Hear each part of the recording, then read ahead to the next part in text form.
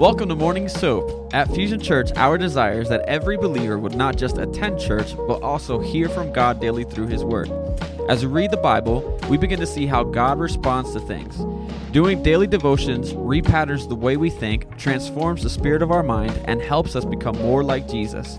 Join us here Monday through Friday as various pastors and leaders at Fusion Church share devotion and teaching through that day's soap scripture. Download the current soap reading plan at fusionchurch.cc/soap. Today, we are in Psalm chapter 51. I'm going to be reading from the Christian Standard Bible, or the CSB. This chapter right here is, I'm so grateful that I landed on this chapter.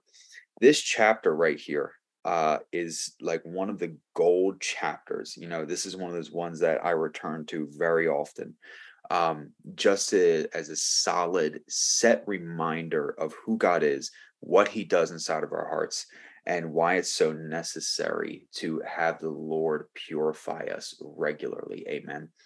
So we are going to go headfirst into this one, but let's pray. Let's welcome the Holy Spirit. God, we thank you that you are here with us. Holy Spirit, I pray that you would speak to us, open our ears to hear you, open our eyes to see you. And God, I pray as we read this text that we would hear your voice, and that each and every person that is hungry to hear from you would hear from you this morning. I'm praying in Jesus' name. Everybody said, amen. All right, let's stretch it out. Let's get it going, and let's dive right on in. Verse 1, it says, "Be gracious to me, God, according to your faithful love, according to your abundant compassion. Blot out my rebellion, completely wash away my guilt, and cleanse me from my sin. For I am conscious of my rebellion, and my sin is always before me. Against you, you alone, I have sinned, and done this evil in your sight. So you are right when you pass sentence. You are blameless when you judge. Indeed, I was guilty when I was born. I was sinful when my mother conceived me. Surely you desire integrity in the inner self, and you teach me wisdom deep within. Purify me with hyssop, and I will be clean. Wash me, and I will be whiter than snow. Let me hear joy and gladness. Let the bones you have crushed rejoice. Turn your face away from my sins and blot out all my guilt.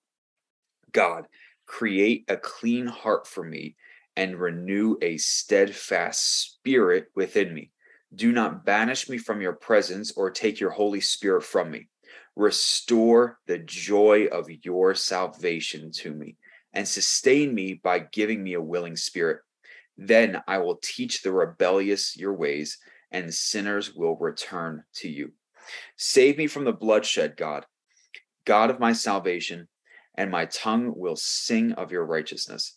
Lord, open my lips, and my mouth will declare your praise. You do not want a sacrifice, or I would give it. You are not pleased with burnt offering. The sacrifice pleasing to God is a broken spirit.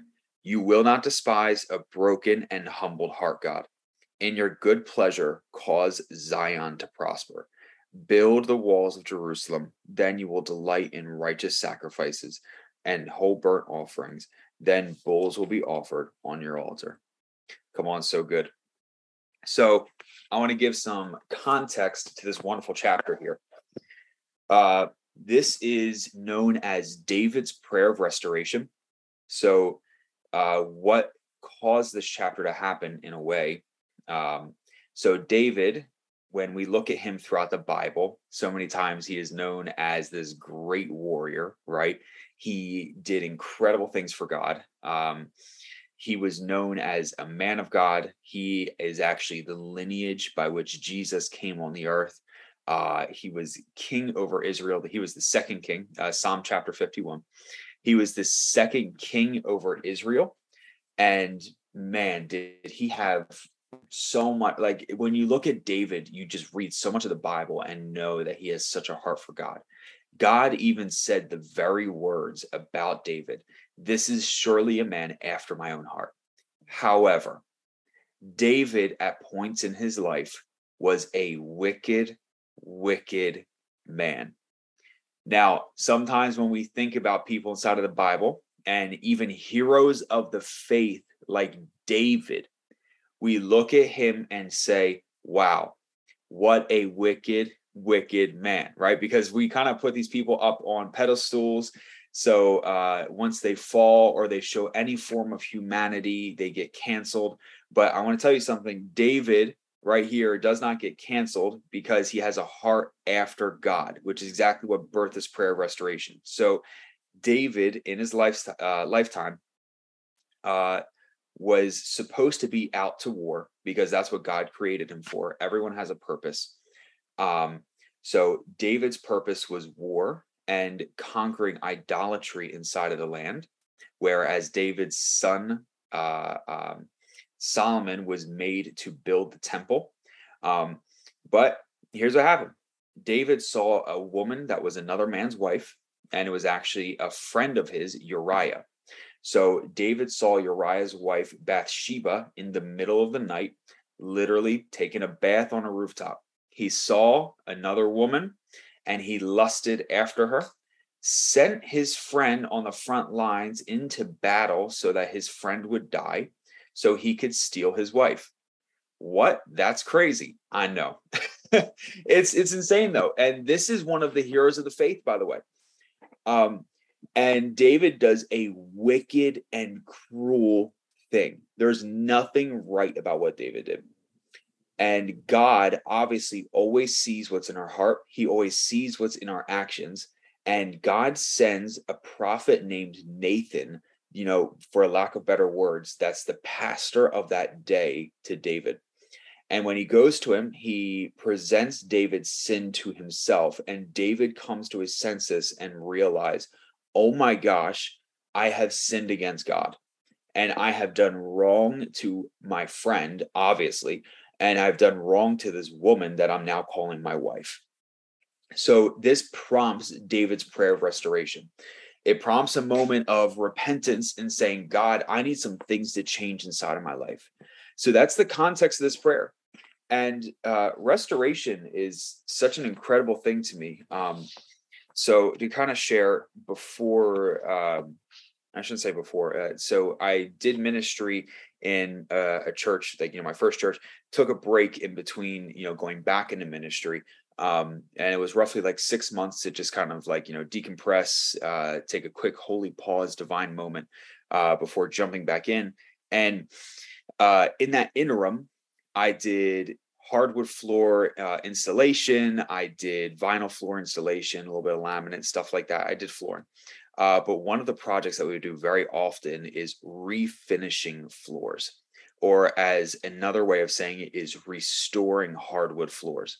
And I kind of gained like a little bit of a passion for sanding things down and restaining it and refurbishing it, or another word, restoring it. And there was one day I was driving home from work, and my beautiful, lovely wife, Shannon, gave me a call. And she said, "Hun, I just found this awesome old sewing machine on the side of the road. But dang, is this thing beat up." She said, "It looks like it has been through some stuff." And I said, "Honey, that's probably because it's been through some stuff. Come on, somebody."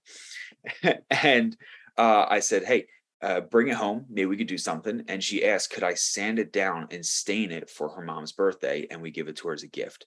And I say, yeah, definitely. Let's figure it out. So we get this old school sewing machine. We get the sandpaper, we're masked up, and we just start going at the thing. And we're removing layer after layer of, because first it was stained, then they painted over top of the stain. And I was like, oh, my aching heart. And you're pulling the paint off the top. I'm like, whew, that's a layer. And then once you get past the paint, it's like, okay, I get to the real stuff. I can get to the stain. And we're restoring this old school sewing machine one layer at a time. And finally, we get all the stain stripped off. We look at it and say, okay, now we can continue the restoring process of getting the rest, getting this thing back to life, right? First, we had to strip some stuff off so that we can get it back to life to where it was. And if you know anything about staining, the first thing you do before you apply stain is you get a wet rag and you wipe it across the wood. Because why? Stain isn't like paint. You can keep on painting, putting stain on, but the only stain that stays is the first layer. So when you put the wet rag over the wood, it makes the grain pop. And when that grain opens up and it pops, the wood is ready to receive the stain. And when I was staining the sewing machine, the Lord was just speaking to me so clearly as I'm going through this process. And he said, son, this is exactly how I do restoration. He said, as you remove layer after layer, as you get the thick layer of paint off the top, as you get the stain out of the grain, the inner workings, the inner grain, right? Our heart, you get the stain off of it. And then finally, when it comes time to go to that next step, you get the water on it. That is becoming hungry for God. It's saying, Lord, I want you and you alone. And you make that pop and it's ready to receive the stain. It's ready to receive Jesus. It's ready to receive heart change. It's ready to receive our next step, right? And as I'm putting this whole thing together, I'm like, oh gosh, God, you are giving me a sermon right here. This is good. You ever just like hear from God and you just like, oh, this is good. And, we restained the thing and man, did it come out great. It was such a blessing to my mother-in-law. And we were just so happy to see her happy. But that's exactly what this chapter is looking at, right? Verses 2-5, it says, completely wash away my guilt and cleanse me from my sin. When that spiritual sandpaper hits us, and takes off those first layers, what's happening? My guilt is being washed away. My sin is being cleansed from me. And it goes on, for I am conscious of my rebellion. My sin is always before me. You see, being conscious of your rebellion is so important. But one thing we don't want to do is be overly conscious of sin and not be conscious of grace. The best way I can express to you about living a life for God is I don't want to always be aware of my shortcomings. You want to have a self-awareness, but I don't want to glorify my shortcomings over the grace that God has for me, if that makes any sense. I heard an old pastor say, we want to be grace conscious if we want to live holy inside of our life. And at first I thought it doesn't really make much sense. If I want to live holy inside of my life, I want to be aware of all of the sin in my life. But he pointed out the exact opposite. He said, you want to be aware so that you can have God change certain areas, but you want to be overly grace conscious to have restoration happen inside of your life. And he shared the story of his son's birthday party. And he said, I grabbed all of my kids together and I said, hey, at the birthday party, don't mess with the flower bed. This flower bed right over here, leave it alone. Like, your mom just planted it all. Don't mess with it.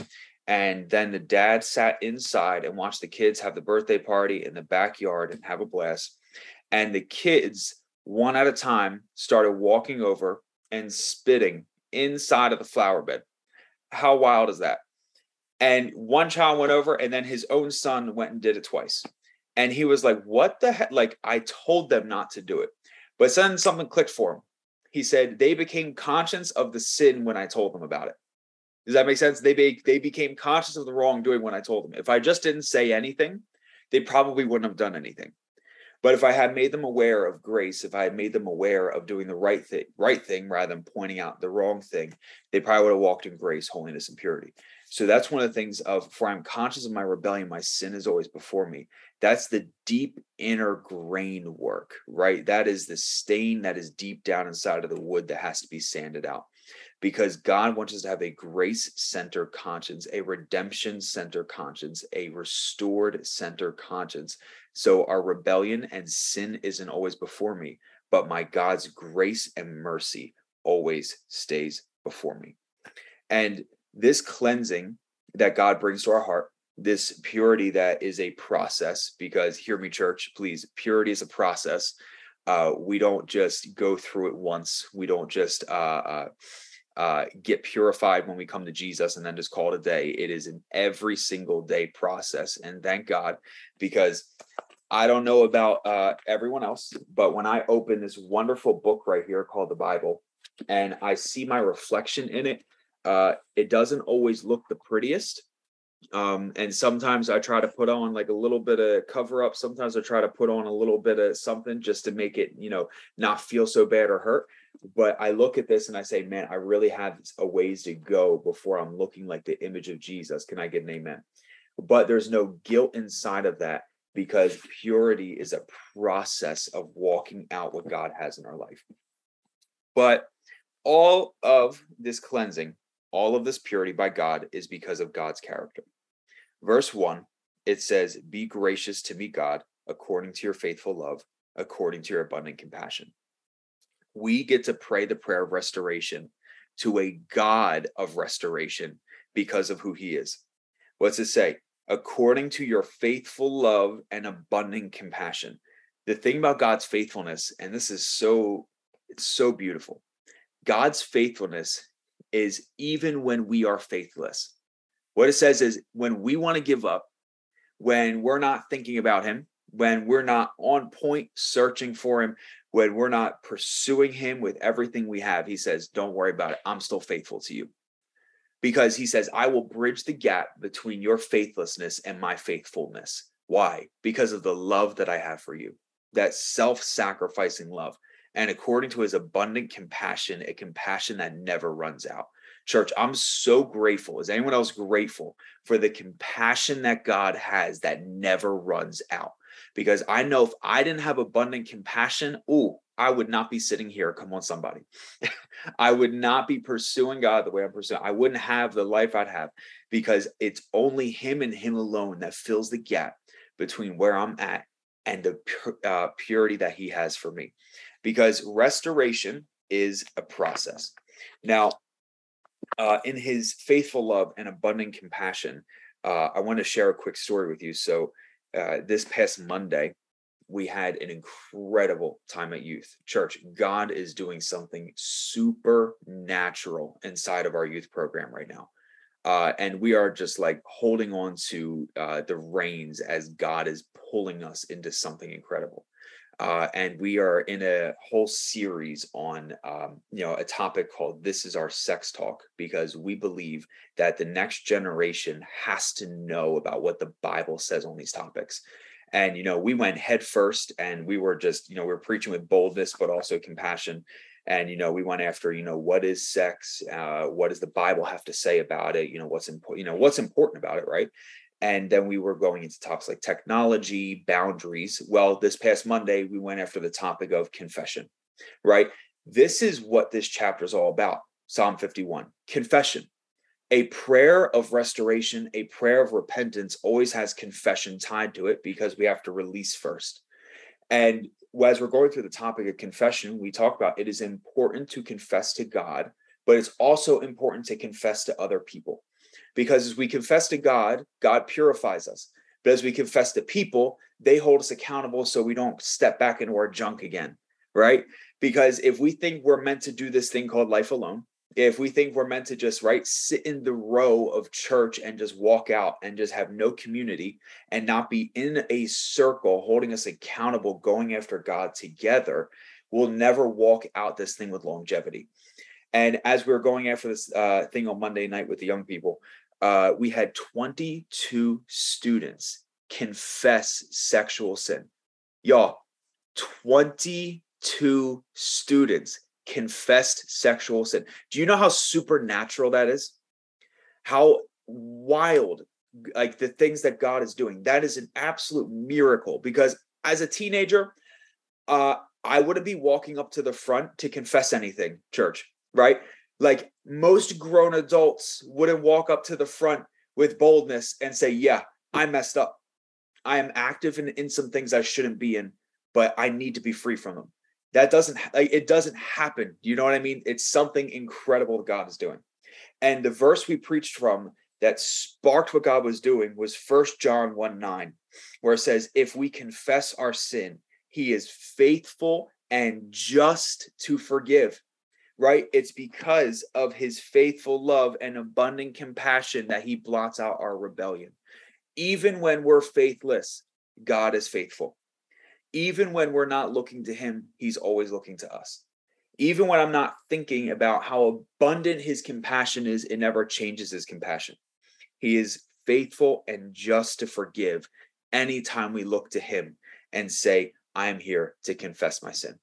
I think it's so powerful that God says, you bring me you bring me your mess. I will not only turn it around, flip it around, send the mess back to where it came from and deal with it on the cross, but I will turn that mess into a message. And it's only our God that can do that. From what?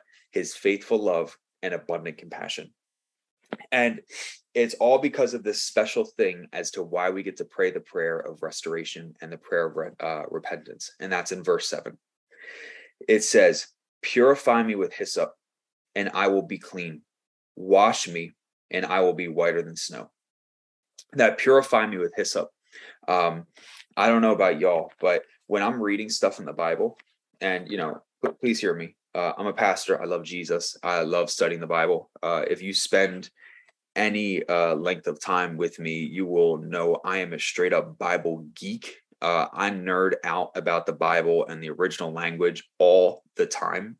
We have a connect group on Wednesday nights, and it takes me about 17.2 seconds to start bringing up the Hebrew and Greek language because I just love it. It's something that's just a passion of mine. It fires me up. When I read this verse, "Purify me with hyssop," my first thought is, God, what the heck is a hyssop? And that might just be my South Jersey boy self, but I'm like, what is a hyssop and why do we purify people with it? Like, is it a plant and I'm just smacking people with it and it purifies them once I hit them? Like, I guess I got questions. I don't know about you, but I got questions. Purify me with hyssop. So I started diving in a little bit deep, and I encourage you, as you study your Bible, as you're reading passages, get a journal, take notes. I soap, and then I just bring you guys in on my soap. I literally just soap the chapter and just bring it to you guys, and we just do it together. I don't create a whole message. I just, what stands out to me. And when I'm looking at this whole hyssop thing, I have a commentary I read from. I have a Bible analysis I read from. I have a few different books from school that I have next to me that I can just kind of dive into different words if I don't understand it. So right here, I saw "purify me with hyssop," and I thought, what the heck is a hyssop? Come to find out, what David is talking about is a plant dipped in Passover lamb blood. So it is a plant that's quite literally dipped inside of the blood of a lamb that would be used as a Passover sacrifice. And if you remember Passover, I actually did the Passover soap back when we were in Exodus. If you remember Passover, this was when the Israelites were inside of the nation of Egypt, and God was trying to free the Israelites. As he was trying to free the Israelites, he told them, "Hey, everyone, take lamb's blood, put it over the doorpost of your home, because an angel is going to pass through the city and take the firstborn child from the households of the Egyptians. But if the lamb's blood is over your doorpost, what it's telling me, what it's telling the angel, is that you are my people, and that will pass over your home." Jesus is the ultimate Passover lamb, the Lamb of God, the perfect lamb that was sacrificed on the cross so that God's wrath, God's anger could pass over us and be put on him in our place. So when the hyssop is being dipped inside of the Passover lamb's blood, what it's saying is God can turn his face from our sins, like right, verse 9, "Turn your face away from my sins," because his face was first turned away from the Son. When Jesus was on the cross, all of heaven looked away. And it was a moment where the Son sat forsaken because he wore the weight of sin then, now, and forever on his physical body on that cross, so that we could have freedom, repentance, restoration, relationship with God, not based on anything we could do, but based on the sacrifice that happened on the cross, because the Passover lamb was sacrificed. So right here, David is even referencing, without knowing it, the beauty of the sacrifice of Jesus. He didn't know that Jesus was going to be on the cross. All he knew was that there was a Passover moment that happened at one point. And he knew that Passover was because he did nothing in and of himself, but because there was a perfect sacrifice. Church, because of the perfect sacrifice of Jesus, we get purified with hyssop and we'll be made clean and we'll be washed whiter than snow, right? It's that old song. I'm not going to sing it because I can't sing, and I love y'all enough to not sing for you. You're welcome. What can wash away my sin? Nothing but the blood of Jesus. Come on, church. So because of that blood, because of the sacrifice that he made, we get to live clean and get to live in purity. Now it goes on in verse 10. this is the most quoted part of Psalm 51, and one of the beautiful parts, right? God, create a clean heart for me and renew a steadfast spirit within me. David had this recognition that his heart had to be changed. I love his perception, and I love the way he views his own sin in this moment, because sometimes we deal with fruit and we don't deal with roots, if you hear what I'm saying. If we find ourselves in the same arguments with our spouse, if we find ourselves in the same arguments with our boss from work, if we find ourselves in the same, fill in the blank, right? The same cycle, the same thing, the same thing, the same thing. Oh, wait, one more time, the same thing. And we keep on going through the hamster wheel, right? It's because there's something inside of us, inside of our heart, that needs to change. And that's just reality. David knew that he needed a clean heart inside of him, his inner self, right? Your heart. The definition of your heart is the seat of your emotions, the very inside of you, who I really am, right? We don't always show everyone our heart. We don't always show everyone who we really are on the inside, correct? We kind of have this best self that we present to people. But David knew that God could work on that best self that he presents, but it wouldn't be David's real self, because he needed a clean heart made inside of him. He said, clean heart inside of me, renewing me a steadfast spirit. So after his true self, his inner self would get worked on by God, he said, renew a steadfast spirit within me. Because here's what happens so often. We have a moment of repentance and restoration happens. And we're at the altar, we're sitting before God, and we're saying, Lord, please forgive me, for I have sinned against you and you alone. And God forgives us, as he always does, because he's faithful and just. But then a week later, 2 weeks later, we're back in the same process again. This is why we need a steadfast spirit, a spirit that prevails and says, I'm not going back, right? The cross before me, the world behind me. I am going forward to the cross alone. And I'm doing this because I have a steadfast spirit that's going to run the race with endurance, right? I'm going to push on even when I don't want to push on, right? The cloud of witnesses that surrounds me, that's cheering me on, and I'm pushing forward in the purity and clean, renewed life that God has given me. So when we pray and we're looking for God to create a clean heart within us, we're looking for restoration, because we believe in restoration in every sense, that God can restore marriages, that God can restore relationships, that God can restore us to him. In the restoration process, we want the miracle to happen, the clean heart to happen, but we also want the steadfast spirit to steward what God is doing. And I'll share a story with you. Really, like the first Connect group I was ever a part of was a men's Proverbs Connect group. So what would happen is, whatever date it was, like today is March 2nd, if we were in the group on March 2nd, we would do Proverbs chapter 2. And the very next week, because 7 days goes by, be Proverbs chapter 9, right? Whatever day it was the chapter of Proverbs we would do. And we would sit down in a circle, 20 of us guys, and just go through the book of Proverbs, as the course of the year went on. It was such an incredible time. There was a guy in there. His name was Bill. I love Bill. He was an older gentleman. Excuse me. He was in his mid-70s, and the dude was an absolute workhorse. I loved it. He was the Bob Gilmores of the world. Come on, Bob. And this man was 75. He was the CFO of a major company.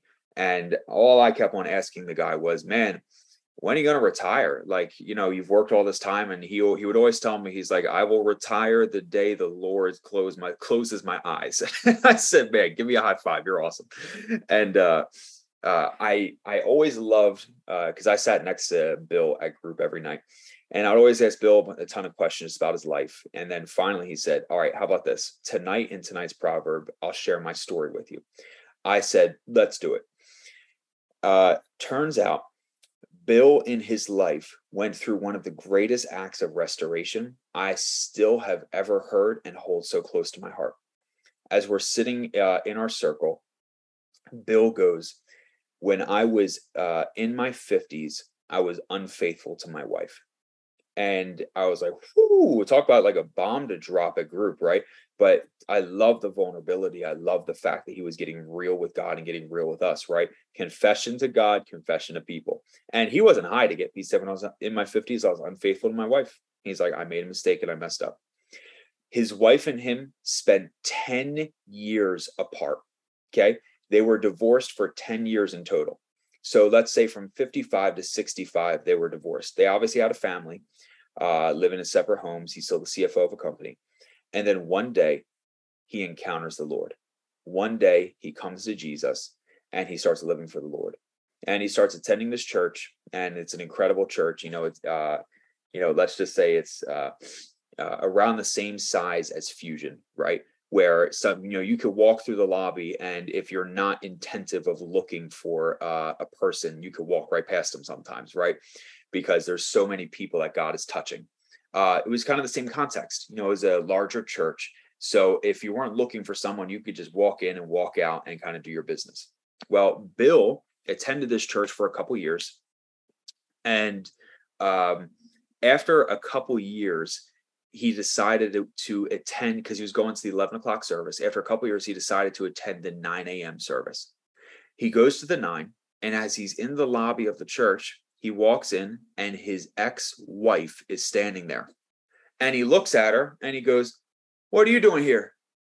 And she looks back at him and goes, "This is my church. What are you doing here?" is the real question. And he was like, "No, this is my church." Just like exes should argue, right? In the middle of a church lobby. And they get into this elevated conversation of whose church it was. You know what I mean? And after, I think he shares it, he's like, after like 5 minutes of going back and forth, they both stopped and looked at each other, and it's like the light bulb clicked. And they said, "Can we sit in the cafe and talk?" And they shared the process of God restoring them to the Lord over the past 2 years, sitting in the church cafe. And they both sat there with tears in their eyes, like, what? Like, this is incredible. And they truly believed in restoration. And they went on a process over the next course of time, just to figure out what restoration would look like for them. Church, I am happy to say that Bill is remarried to his wife. God did the process of restoration between the two of them because God restored them to himself, and God's heart is restoration to see it in every area of our life. Even in our unfaithfulness, God is still faithful.